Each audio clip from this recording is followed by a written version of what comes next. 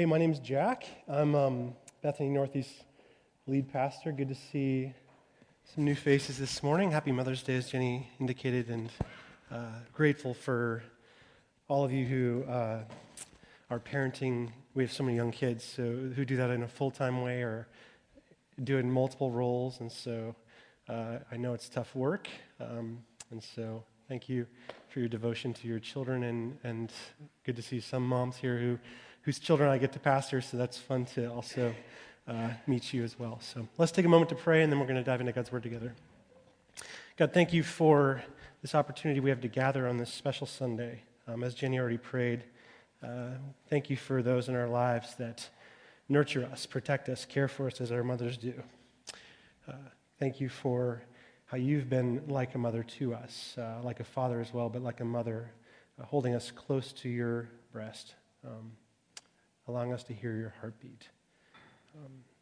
So would we hear your heartbeat this morning as we get into your word? We declare and we agree that your word is alive, that it's active, that it says, Hebrews says, sharper than any sword. It opens us to new revelation, truth, and grace. And so God, would that work be done in our hearts and our lives this morning? Would you shape us as a people who are on mission in this world in which we live? The mission of declaring your love for us. And we pray this in Christ's name. Amen. Hey, we're in Song of Solomon, as the reading indicates. And before I started pastoring about 10 years ago, I don't know how many of you would read this trove of pulp, the New York Times Sunday edition. Loved it. I would do this, like I think maybe some of you, I would just read this thing. I loved not only the news, but then you have the fashion section, which is particularly important to me. There's this book review. There's this new section that my daughter Lauren's going to love because it's got slime on the cover, but it's like a kids section, so you can read that later. But my favorite part of the New York Times Sunday edition, and the reason I don't often read it anymore, is because I'm here on Sundays, and who can get through this possibly? And then news cycles so fast. But my favorite section, you can't take that. It's mine. $6.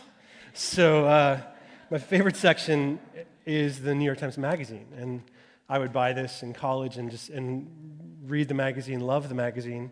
There's so many cool things in this magazine. And this week particularly, I would just encourage you to spend the $6 or even go online if you don't have a subscription. I think you can even just read parts of the magazine. Came through on my feed. They're trying to sell you this stuff, so it came through like on Wednesday, and so then they got me to do it. $6 at Starbucks this morning. But I was just kind of intrigued by the cover story. It's a cover story that asks this question: is an open marriage a happier marriage? And then there's these 4 pictures of this same couple, or different variations. There's the wife and the husband in this corner, girlfriend and husband in this corner, wife and boyfriend in this corner, and then not just us. And so I began to read this article earlier in the week, and then a little more this morning, and was, I'll just say, deeply disturbed. It's an article about what we've called polygamy or polyamory, and or they're calling it the new monogamy. Here's a quote from the article. This article is about this woman, Elizabeth and Daniel, and this goes through the whole story of their life and their journey. And it says, the author says, I met Elizabeth and Daniel through Tammy Nelson, who's a sex and couples therapist in New Haven, Connecticut, and an old friend of theirs. She's not officially their therapist, although she had a particular interest in open relationships.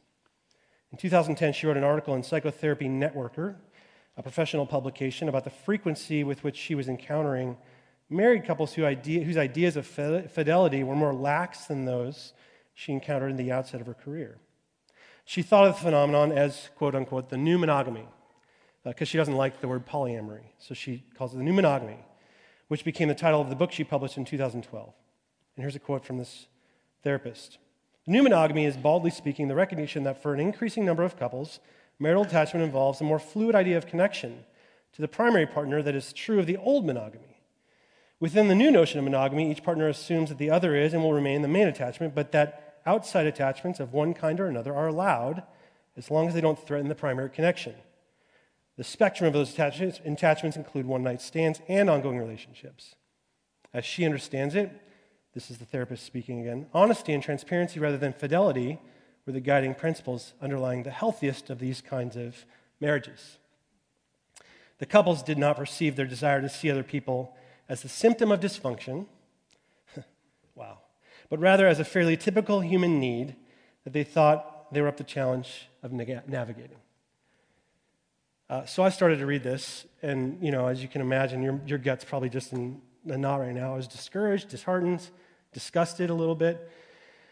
But, it reflects, I think, something that is true of the world outside these doors, which is this profound ambivalence we have with love and relationships. In other words, we want them, and then we don't.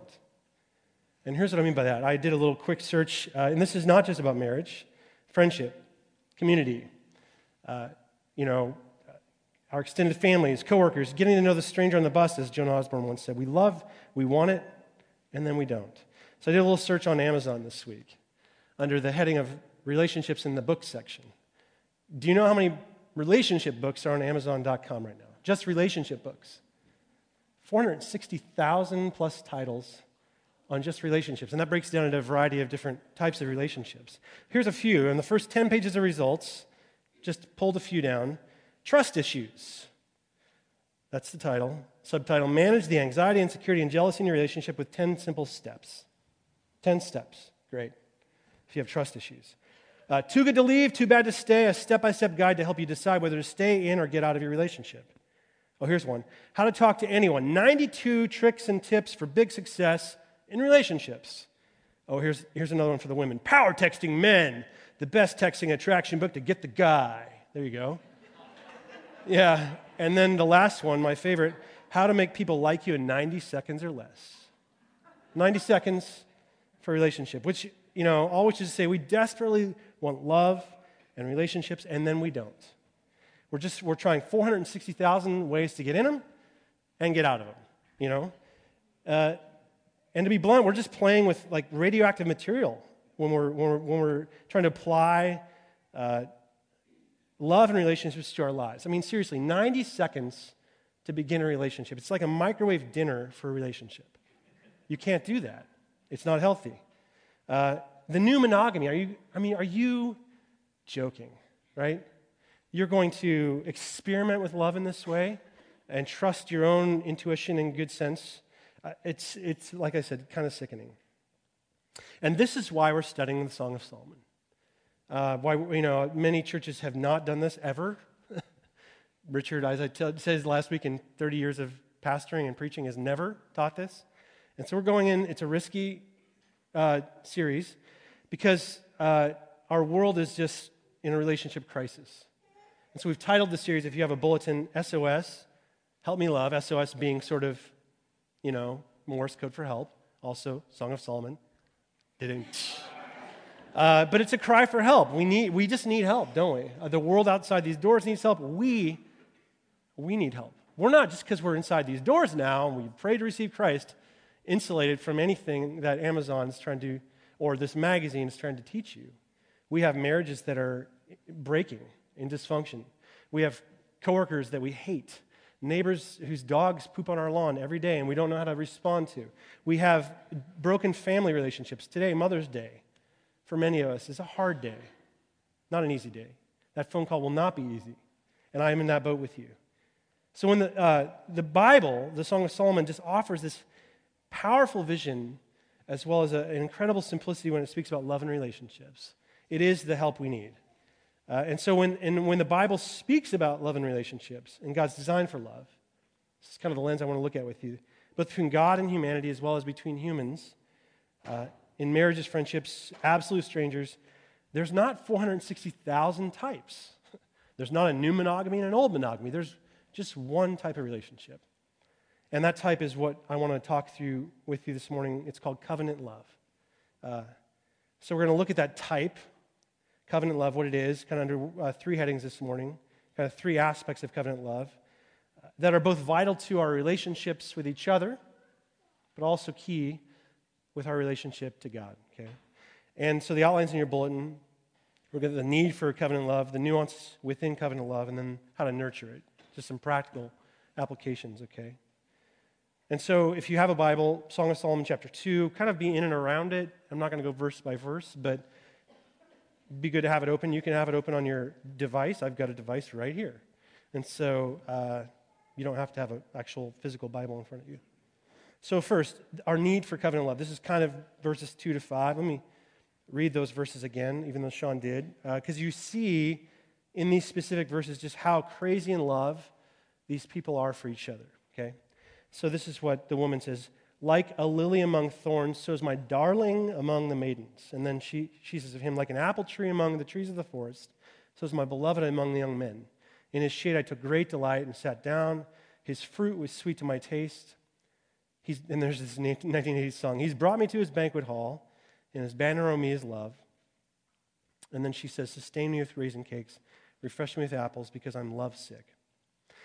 Stop here. Conventional wisdom, when you hear that phrase, I'm lovesick, it says right here, oh, she's found the perfect person, right? Her soulmate, her yin to her yang. It's like this puppy love on fire. You know, we both love Starbucks and reading the New York Times. We both love Seinfeld reruns and eating Ben & Jerry's. We're just so mad for each other. We're perfect. And we read that, some of us, and we're like, yes, I found that person. I'm in this story. And then others of us, we're just so bummed and discouraged because we haven't found that person who meets our list, the yin to our yang. We're not in romance, not in friendship, not in community, not in a church. We're lonely and we're discouraged. We thought we found that person 3 months into the relationship, or 5 years into marriage, or we moved in with some roommates if you're single.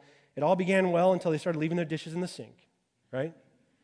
Or they left their underwear next to the bed, dirty. You know, just like you go, what? Or we find a church that fits all our needs, and then the pastor preaches this really horrific sermon. We find the person isn't who we thought they were, and we're bummed.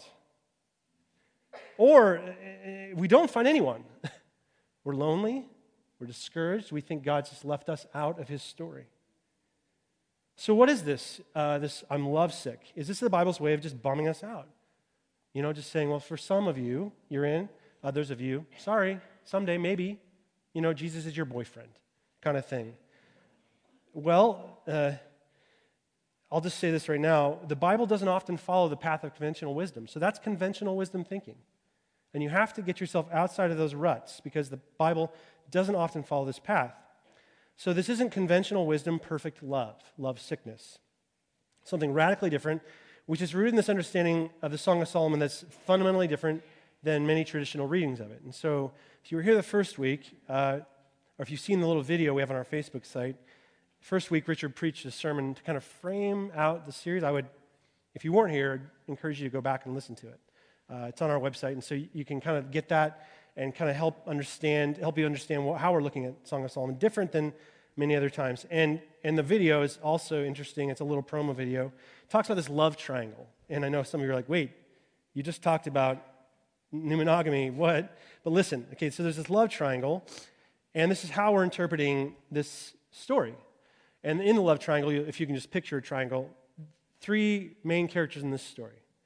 You have this woman who's the main character. We often hear her voice speaking. So we hear her, most of Song of Solomon chapter 2 is this woman speaking. And these 3 characters are kind of types, not just actual figures in the story. So types. The woman is this type for humanity. So in some way, we are all, male, female, gay, straight, married, single, we are all the woman in this story, in as much as we are seeking to know Jesus, okay? We're in the world. We live in the world, people. So that's one person in this story. Then there's these 2 men. One of the men, who is the King Solomon, and oftentimes this story is read through the lens of King Solomon right into his first love, and then he falls off the wagon and starts to marry lots of women, and we're not reading it that way. The way we're looking at this is King Solomon is one of the 2 men in this story. And he represents the darkness of our hearts, the darkness of the world, this darkness of conventional wisdom that I just talked about. That's trying to drag us into these relationships that I'll talk about in a moment, that are not just imperfect, but that are very broken and unsustainable. So that's one man in the story. Then on the other side of this triangle is this other man, who the Bible or Song of Solomon talks about as the beloved man. And we kind of hear him in the background in this chapter today. And really, he's the type for Christ. So you have Solomon, type for the world, beloved, type for Christ, who's her first love, her true love, and this woman who's us. And again, let's not worry about all the thoughts that are creeping in your mind like right now, like love triangle. I mean, this is not about a literal love triangle. Don't worry about that, please. We're not endorsing that at all. In fact, the commentator who we're leaning into, Ian Provane, he's a professor at Regent College. He says this really helpfully about Song of Solomon. So let me just read this real quick. He says, what we have in the Song of Songs, what we appear to have, is a dramatic composition of uncertain date and authorship. We don't know who wrote it. Could be a male, could be a woman. That sets before us, for our consideration, two different kinds of relationships, both male, female, but also just put yourself outside that kind of rubric of just marriage. Relationships, two types. One, which is the type the Bible champions. The other, which is common to our experience in the world. The first, which occupies most attention of this book, is the manner of relationship in which the woman and a man enter freely into love and sexual intimacy, and they bind themselves in lasting commitment to each other, give themselves to each other physically, emotionally, spiritually, in joyful abandonment that knows no reservation and no shame. It's a wooing relationship. We'll talk about this in weeks to come. It's covenantal love, as we're going to talk about in a moment. That's one kind of relationship. The second kind, now listen to this, which lurks in the background of the Song of Songs, and is occasionally, it has the spotlight shown on it, we're going to look at this next week, places the male in a dominant and powerful position over the female, such that she does not enter this relationship by choice, but is only a pawn in a male game that has to do with legal contracts, money, collection of objects, pleasure, or as we might say today, money, sex, power, control. These are contractual relationships.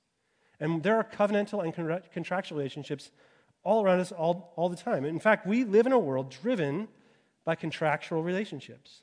And what I mean by that is that most of our cell phones, our mortgages, our leases, our car loans are forms of contracts, right? In which we're saying, I'm going to give you these things, but if I give you these things, you have to give me these things. So I'll give you this amount of money, but if I give you this money, I expect you to give me this much data, or this much house, or this much car, right? And if you don't give me those things, if I give you that, I'm out.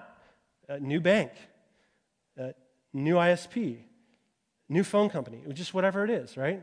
Those are contracts. And the point here is that more and more and more in our society, human-to-human relationships really get off like this. Two people look at each other. It doesn't matter, again, if it's intimate or non-intimate. They say, I'm going to be what I should be as long as, and to the degree that, you are what you should be. And if you're not what you should be, I'm out, right? Relationships that are contractual because they're give to get. I'll give you this if I can get this from you, right? Are you with me? Anybody have anything like that going in their life? That human to human. Friendships, working relationships, neighbors. Maybe it's an intimate relationship. Now, on the other hand, covenantal relationships, like this relationship between this woman and this man we're looking at today, are relationships that are better described as give, or give. So in a covenant, whether it's a formal covenant like marriage, or informal covenants like parenting or friendship, two people look at each other and they say this: I will be what I should be, whether you are what you should be or not. No matter the prevailing circumstances of the day, no matter if your breath stinks, no matter if you're suffering from postpartum, no matter if you put on 30 pounds, no matter if your hair falls out, or if you're working too hard and thus always tired and detached, I will be what I should be no matter what. That's covenant. And therefore, it's very scary to get into a covenant with another human being, because we always fall short of the expectations of the other. And that's why a covenant only works if both people say, I'll be what I should be no matter what. Both have to say it. Both have to say, I'll be what I should be no matter what happens.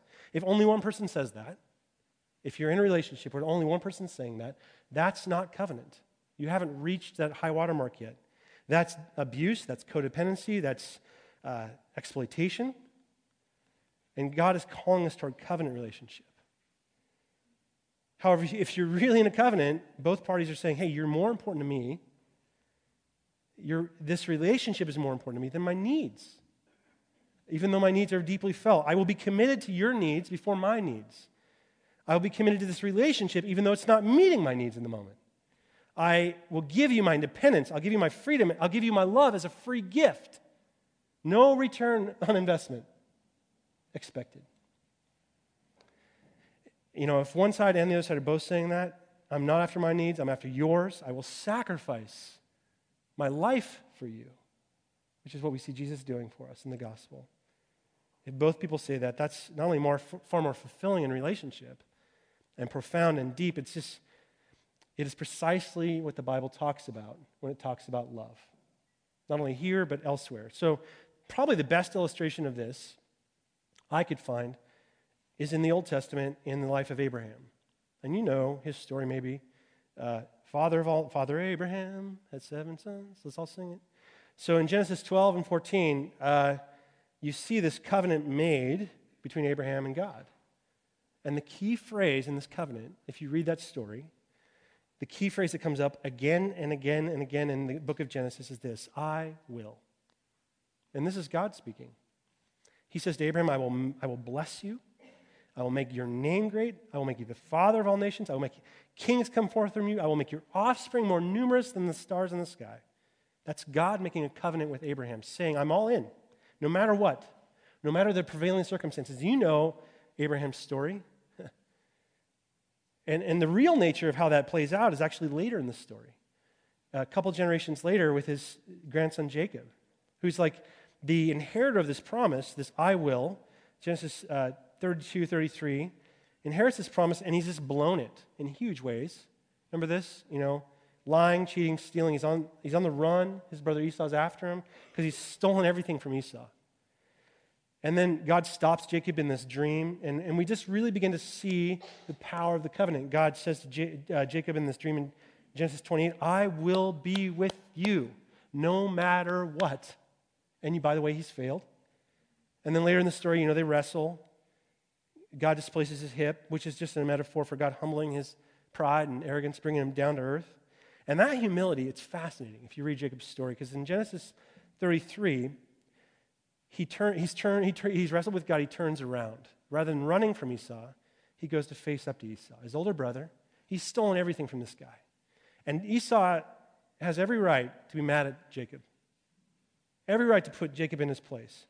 Every right to just slap him across the head. Take it back. And you look at Genesis 33. I just got to read this verse because it's really powerful. Genesis 33. Jacob goes to face Esau, falls in front of him on his face, and Esau's like, what are you doing? And Genesis 33:9,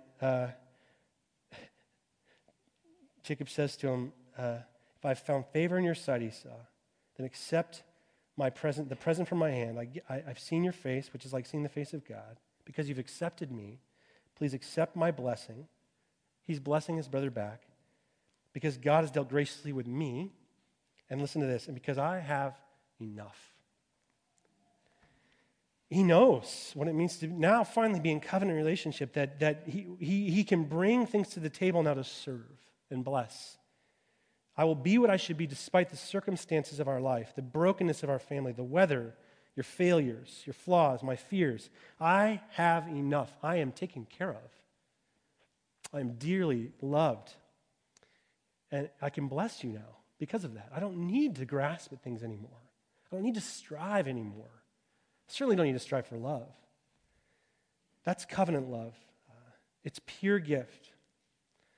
Now, the ways we see this, that's kind of the first, we need it. I don't know how many of you are on this page with me, but I need that in my life. People in my life, many of you who are saying, I'm all in, I'm with you. No matter if you preach a terrible sermon, no matter if our church is the hottest church on the block, no matter what's going on in your life, I'm with you. And you need each other in the same way. It's something we need. And the way we see that need expressed in the Song of Solomon is very nuanced. So let's move to this kind of second heading. And you kind of see it in verses 5 to 7. And you wouldn't normally pick up on this, so I just want to kind of do some word parsing with you for a moment. There's 3 different words, Hebrew words, that are used for love in this little passage we read that make up this sort of composite picture of covenant love, okay? So in verse 3, when the woman calls the man beloved or lover or whatever, that's the Hebrew word dode. And it can mean it's a noun. In this context, it's her husband, her lover. But it also can be a verb. Here's the verb meaning: an impulse of the heart, sexual attraction. We call this erotic love. The Greek word there is eros, okay? That's one form of love in this passage. Second form is actually in verse 2, where he calls her darling, bride. That's a noun. Okay, here's the verb form: companion or friend, companionship or friendship. And we have Greek words for that too.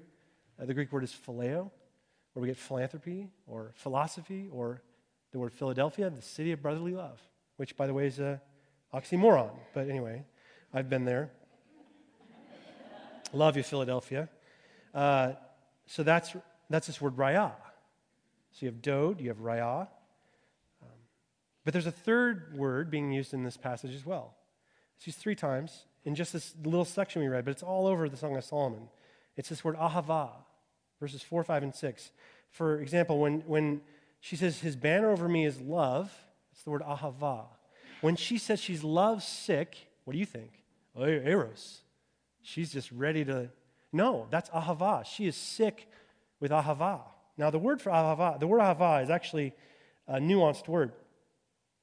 It can be love for an object, actually. So I love coffee. I ahava bikes. I ahava kung fu movies. I don't know if you knew that. Love kung fu movies. Less often, it's a love for appetites like food, drink, length of life, sleep, wisdom, knowledge. Sometimes it's a love of God. So Abraham was a friend of God. The book of James tells us this. If you were to translate into Hebrew, that's ahava. He was Abraham's ahava. And then also it's love in human relationships, specifically of children and spouses and neighbors and strangers. Never in a spousal relationship especially, of like a sexual love. Ahava is not sexual. In fact, the force of the meaning behind ahava is desire, inclination, or affection. It's affection. And actually the Greek word for ahava is this word storge, which is interesting because there's this book. I don't know how many of you read this book. Years ago, I read this C.S. Lewis book, The Four Loves. How many have read this or know of it? Do you know the 4 loves? I already named them, or 3 of the 4. There's eros, which is this word dode in Hebrew. There's phileo, which is this word raya in Hebrew. There's agape, which is not in this passage, which is God's unconditional love. And you'd think that's covenant love, right? And there's this word storge, which I've not spent a lot of time with because I love the others. Friendship and eros. But storge, it even sounds a little bit like a kind of a bummer, right? But that's the word affection.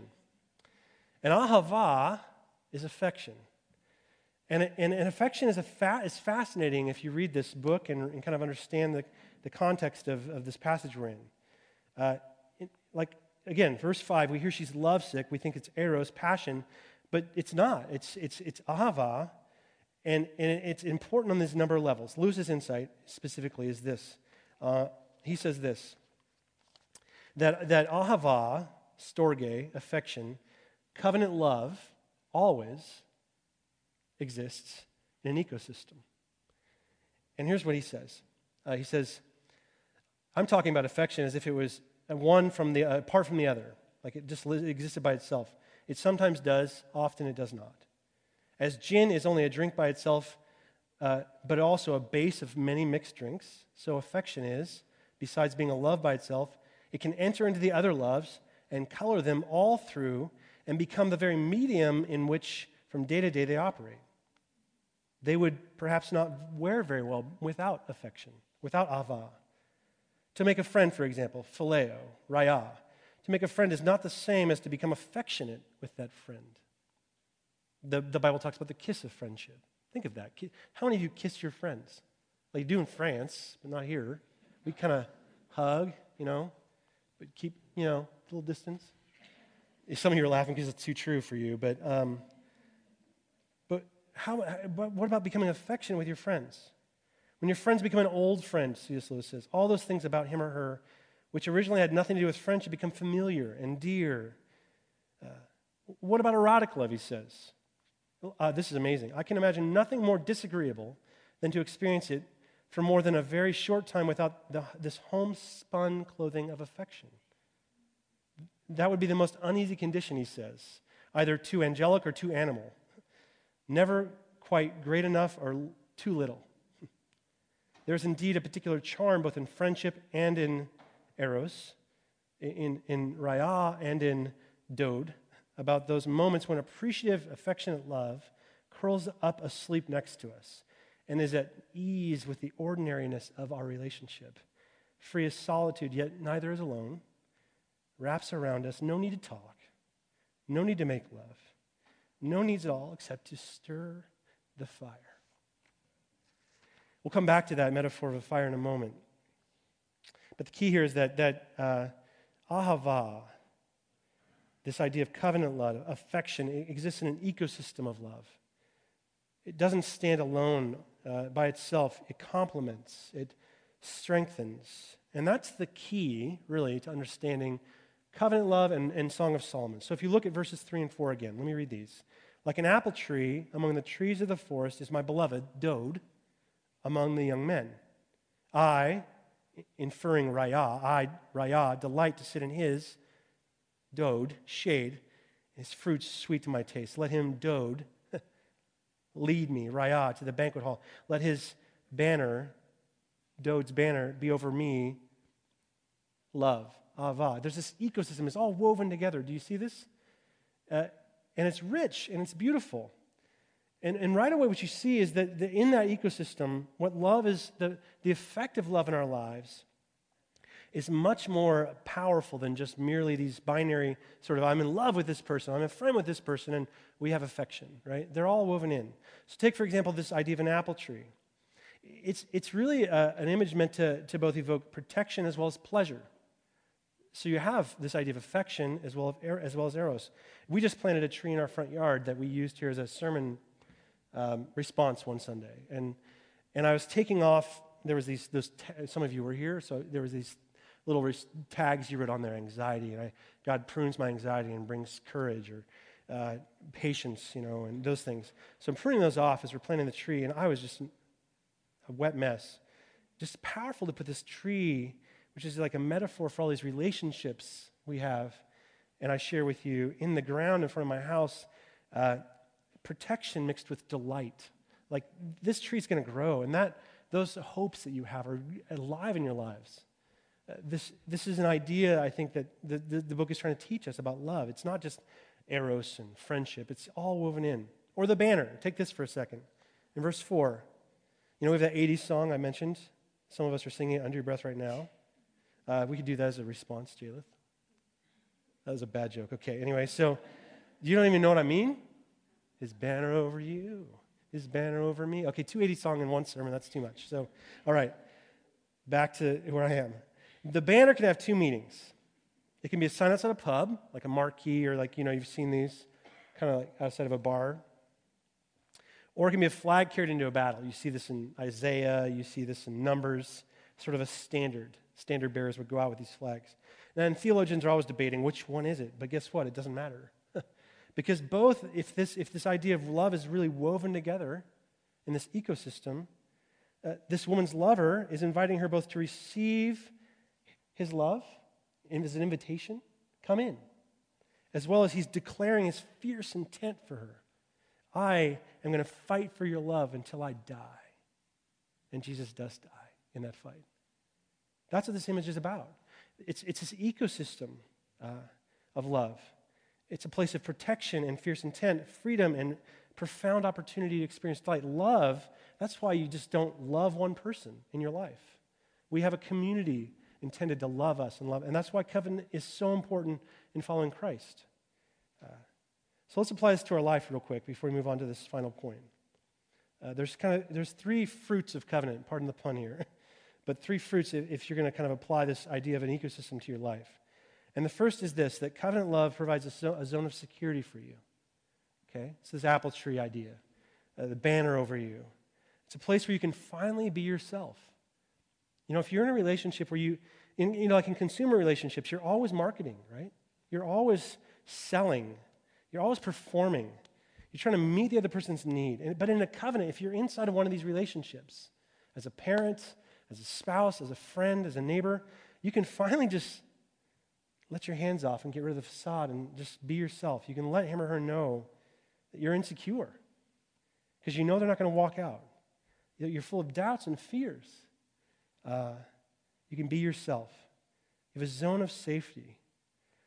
I have a friend who told me that. He confessed to his wife recently all the doubts he was having about his faith. Fully expecting her to either, let's get counseling right now, or walk out. And guess what she did? She leaned in. She said, hey, I'm with you. That's covenant. She said, that doesn't matter. Let's doubt together. Let's fail forward. Let's do that. Let's do that. So that's it. It's a zone of security. Covenant love also, here's the second thing. Ironically, when you're committed to a person in spite of your feelings, deeper feelings can grow. So it's a zone of security, but also a place when you really commit. You say, I'm all in. Deeper feelings can grow. So, for example, in parenting, whether you're a parent or not, all of you know you've all been parented at some level, whether well or not. You give a little back for a long time. You get a little back for a long time. The kids never catch up. You're just always loving. You're trying to love, and it seems like you're just never kind of getting back what you put in. You give, you give, you give, and it's not a consumer relationship, though. Not at all. I hope my daughter doesn't hear that. You adjust, you give, and what's weird is you do it, you're so invested that when they act in no way lovable at all, your kids, there's this deep, rich feeling inside of you because you're invested in them emotionally. In some way, think of your marriage in this way. Your friendships, your neighbors, if brothers and sisters in Christ, if you have this attitude of leaning in and giving, it doesn't squash your feelings. You just, for some reason, deeper feelings grow. I've seen it. So it's true. So the first thing is you have this zone of safety. The second thing, you have this place of deep, rich feelings. The third thing that's really, I think, the most powerful is that covenantal relationships bring freedom. So the banner, like I said, God's love for us, a desire for our freedom. There's this Christian ethicist named Lewis Smedes. He wrote this article years ago that I kind of read as a young pastor and still a new husband, and it really helped me enormously in both those areas. The article is called Controlling the Unpredictable, the Power of Promising. And he locates in this article the very basis of our identity on the power of covenant, and argues that very eloquently, actually, that it's covenant, that promising another person that I will be there, that's the means to your freedom, actually. We think of it as ball and chain, you're stuck. He argues otherwise. He says, in promising, you limit your options. This is a quote. You limit your options now in order to have wonderful, fuller options later. You curb your freedom now so you can be free to be there in the future with the people who trust you. When you make a promise to someone, when you bind yourself to them, both of you know that you're going to be there with and for them, no matter what. And you've created, I love this image, you've created a small sanctuary of trust in a jungle of unpredictability. A small sanctuary of trust in a jungle of unpredictability. He's saying that, you're not merely X's and Y's in some sort of genetic code. You're not fated. You're not a puppy dog where you respond to love robotically. He's saying you can choose this, and if you do choose this, you will be freer than you've ever been before. You'll be a free being. And that's what it means to love, especially in a world of contracts and arrangements and negotiations. Just leaning in, saying, hey, I give you my love. I commit to you. I promise to you. It brings rest into our lives. And so if you want to experience that, I just dare you. Make a promise. Say, I'm here. You don't adjust to me. I'm here to adjust to you. I serve you. You don't complete me, as the movie says, because I am complete in Christ. I can be free. just to be in relationship with you.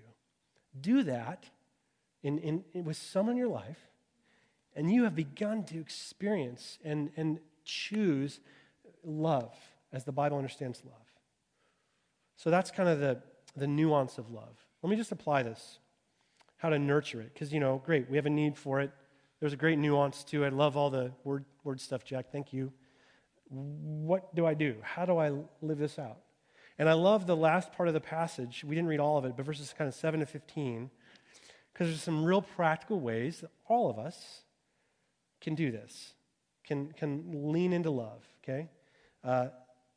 So the first is, let me just read verse 7, because I don't remember if we read it. I think we skipped it. And oftentimes this would be a good one to skip, because here's what it says. I adjure you, O daughters of Jerusalem, by the gazelles or by the hinds of the field, you do not arouse or awaken love until she pleases. And we usually read this, and I didn't have Sean read it, because we focus on the warning. We get off the rails. Like, be careful, with love. There's this, we focus on the warning, and there's a warning in here, but there's also an immense promise. The warning, hear me, the warning is important. It's rooted in this awareness that, like I said earlier, love is like this fire. So if you read Song of Songs 8, verse 6, it says that love is as strong as death. Its jealousy is unyielding as the grave. It burns like a blazing fire. And so with the idea is that love, this is covenant love, this ecosystem I was just talking about, is like a fire. And fire, doesn't matter if it's a little campfire or a little candle or enormous raging wildfire, is a very volatile thing.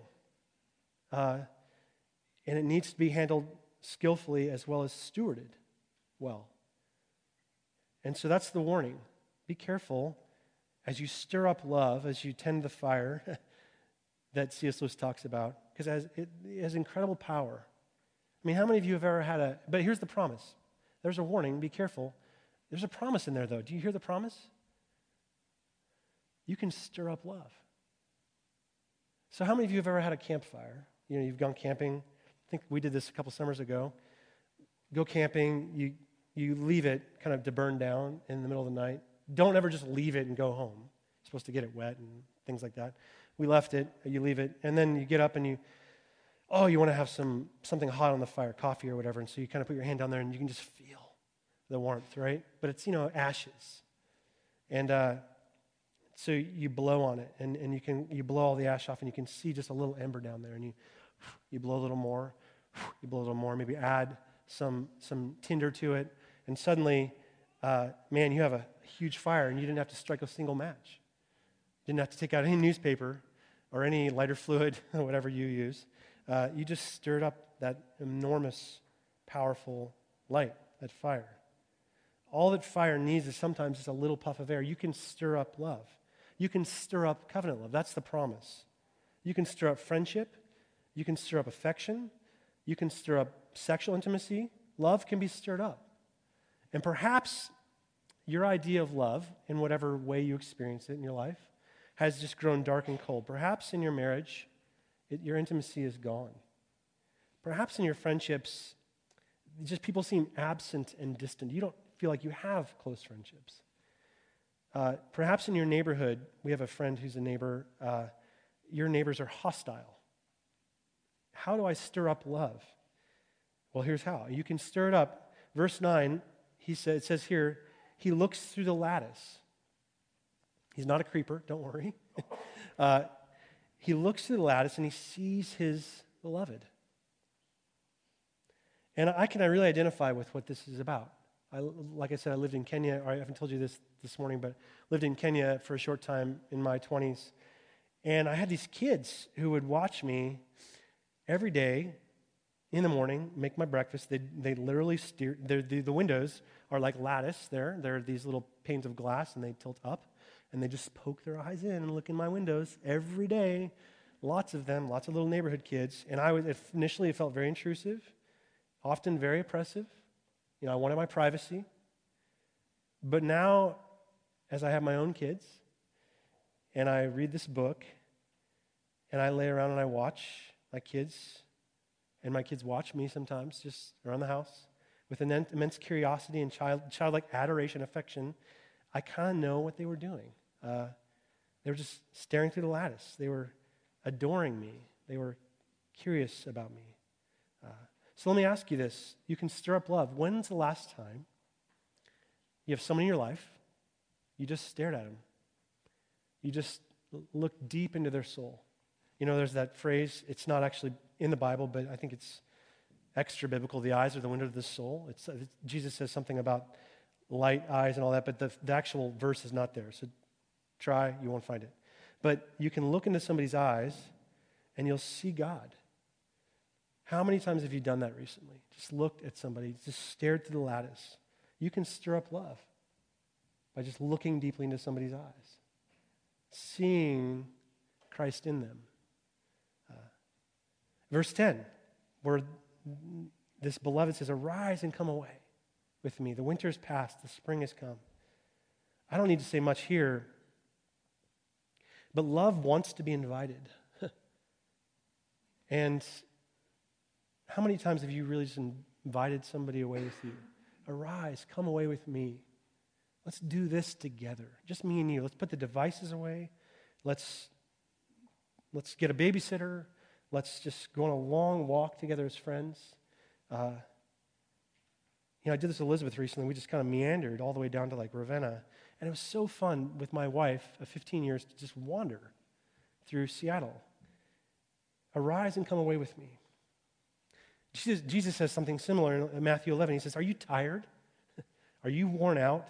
Are you burned out on religion?" What does he say? Come away. Get away with me, and you're going to recover your life. I'll just show you how to take a rest. Watch me, work with me. Learn from me the unforced rhythms of grace. Arise and come away. You get to learn about the unforced rhythms of grace in relationship with each other. The last thing, verse 15, catch the foxes. When she says, catch the foxes, she's talking about these things that ruin their garden, which is their intimacy. And really inviting us to do the hard work of saying, what are those things in your relationships that are ruining intimacy? Whether they're just simply distractions, you keep your cell phone by your bed, ruining intimacy.